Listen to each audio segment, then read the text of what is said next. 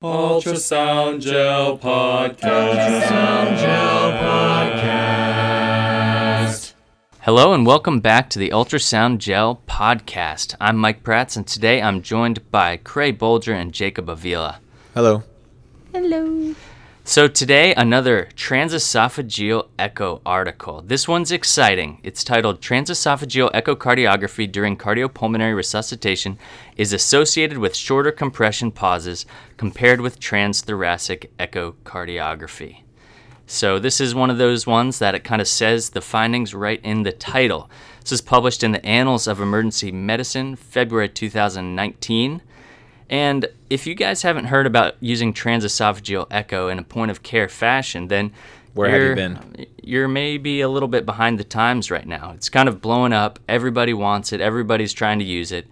The idea is that in this subset of critically ill, crashing, or arresting patients, transesophageal echo can provide a lot of information and continuous monitoring of the resuscitation, which is one of the benefits over transthoracic echo.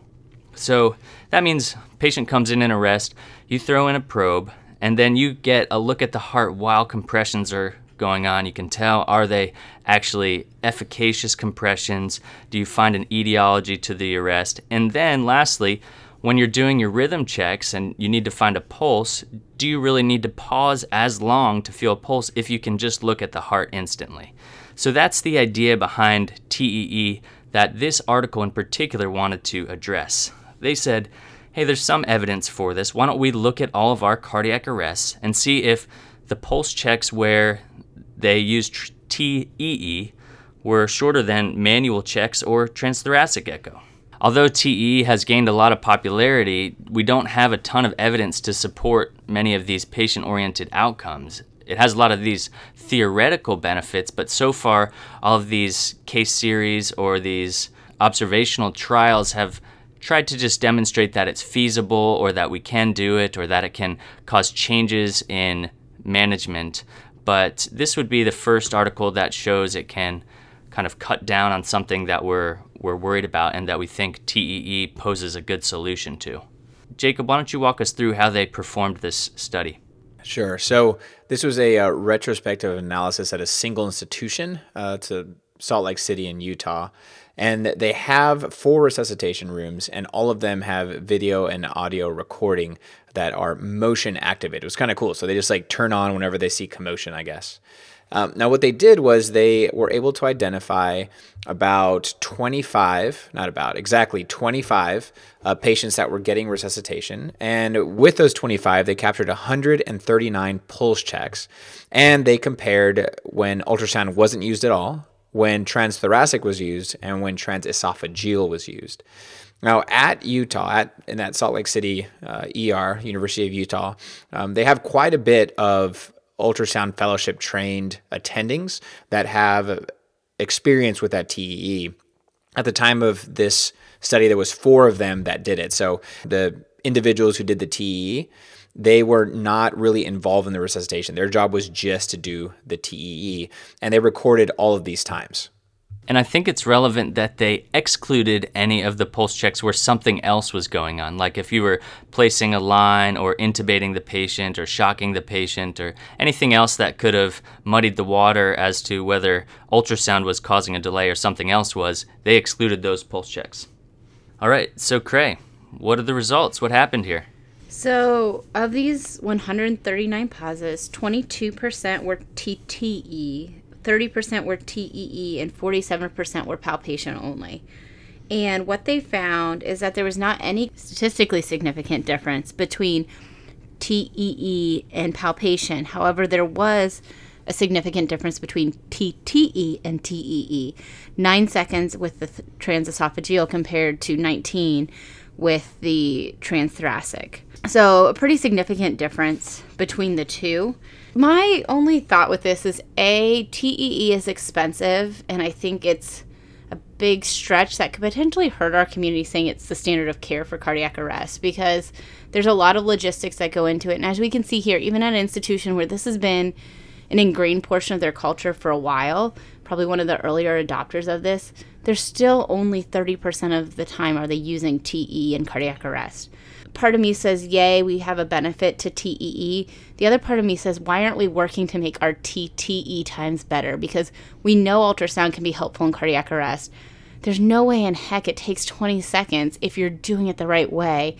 So how do we train up that skill, which is something that almost every emergency medicine provider is exposed to and should be competent in by the end of their training, to make fast TTE during cardiac arrest? We should be teaching people to do that basic skill better before we try to get into these more advanced skills, which do have other things to consider, like cost and complications. That's my soapbox. No, it's a good soapbox. I mean, that's one of, like, I'm right up there with you, you know. That's one of, like, my issues with it. When we're doing this, we always basically get everything ready for the ultrasound when the defibrillator is charging, right? So like 15 seconds before pulse check, rag in the other hand. And as soon as that pulse check happens, you know, a subxiphoid view, if you can't get it, someone says 10 seconds are up and you are off the chest. You know, that there's no, like you said, there's no like kind of like wiggling around, oh, I almost got it. Like, it's got to come off after 10 seconds, right? So that's like my little like side thing. I'm right there with you, Cray. Although it would be kind of nice, and that's what this study shows, that TEE is probably a better thing if you're going to be using your echo in arrest. And I think it's beneficial because you don't have to do anything during pulse check. The probe is already there. And also, like, it can help guide your resuscitation during the compressions. Like, you can like say, well, no, you know, you need to compress harder. You need to move down to the left border a little bit more. So there's a lot of benefits to that TEE. And I would have liked to have seen, I mean, it's kind of a small patient population, but it'd been good to see if there were any differences in outcome when TEE was used versus, you know, palpation or TTE. Yeah, and ultimately, if you come at it from the perspective of we know that multiple studies now have shown that transthoracic echo causes these delays, and I totally agree with you guys. This can be avoided. It doesn't have to be. But if we are at that starting point of this is now causing delays for whatever reason, and now we show that TEE, which we know can provide the information of transthoracic plus a lot more, now doesn't have that same disadvantage, I think that's a step in the right direction and at least shows that there is some credence to these benefits of TEE. I mean, in this data, TEE was even shorter than the manual compressions, and I think the authors would have loved for that to be statistically significant to show that TEE is superior to manual palpation and transthoracic. But the numbers didn't pan out here because it was only a difference of a couple seconds in their analyses. So I think maybe it just wasn't powered to show that difference. And then you get asked the question, is it clinically significant to have a 2-second difference in pauses? That part I think we can argue. If you look at the perfusion curves, I think we can easily argue that 2 seconds matters, even if it's not statistically significant. Like, maybe we need to change the way we look at that. Is where do we fall in that perfusion curve? Like, okay, so it doesn't matter in a, you know, statistical analysis, but when we look at cerebral perfusion pressures and how quickly they drop and how hard they are to recover, 2 seconds is a lot. Like, that is 20% of your time off the chest. So I would argue that 2 seconds does matter a lot. In these cases, I also have a little bit of skepticism that their pulse checks are happening that fast manually. Like, I've noticed I'm done with my echo before anybody, my transthoracic echo, before anybody's called out a pulse. So, and maybe it's just the way we do it, but I think that's something too. You have to learn to walk before you can run. Like, I think transesophageal echo is great, but you have to know what you're looking at, how to place the probe. And again, this is an institution with it well ingrained in their training that I would argue you're not going to have this in your community hospital right away or anytime in the next 5 to 10 years. So we need to teach people to do TTE better and more efficiently. Now, another interesting thing that I considered when I was looking at this data, they do a great job of showing every individual cardiac arrest and what modality was used and when on a little timeline.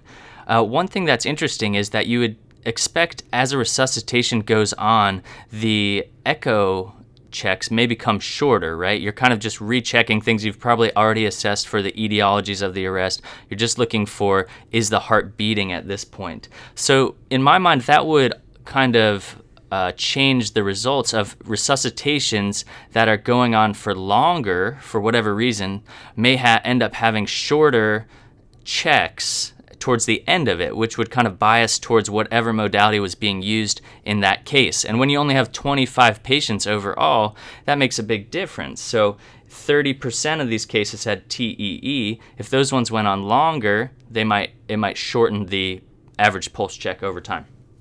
Just a thought. No, I like that. Good thought. Now, the other thing is that, Jacob, you mentioned that a lot of these guys are TEE wizards here. And so another study on cardiac arrest showed that just having an ultrasound fellowship training decreased the pulse check time. One of the studies that showed delays in chest compressions showed that there was an advantage in like 3 seconds or something just because an ultrasound trained attending was present. So that is another bias towards the TEE that would perhaps provide some of the time advantage already. All right. So I think that's it. This is a pretty short and simple study and really important. So let me summarize it. This was a retrospective single-center study where they had 25 cardiac arrest, ended up analyzing 139 pauses. Their primary outcome was the mean pause duration, and they found that transesophageal echo was superior to transthoracic echo, and manual palpation was superior to transthoracic echo, but there was no significant difference between transesophageal and manual palpation for these mean time of rhythm check duration. So my take-home points from this article are that in cardiac arrest, TEE, unlike transthoracic echo, does not significantly prolong the interruptions in chest compressions, so that's a good thing. There was no significant difference, though, between TEE and manual checks, so you may still need a little bit more evidence to really strongly support doing transesophageal echo. Again, we're not advocating to stop doing transthoracic echo just because multiple studies have shown that it prolongs the time off the chest. Instead, we want you to just do transthoracic echo better. Just be smart about it so that you don't cause these unnecessary delays in perfusion. So again, I want to thank the authors for performing this study. Really important in moving forward with transesophageal echo. And thank you for listening. If you want to find out more about our podcast, you can go to ultrasoundgel.org, check us out on Facebook or Google+, or talk to us on Twitter, where we'd love to hear from you. Until then, we'll talk to you later. More pressure, more gel, more pressure, more gel, more Ultrasound Gel Podcast. Hello.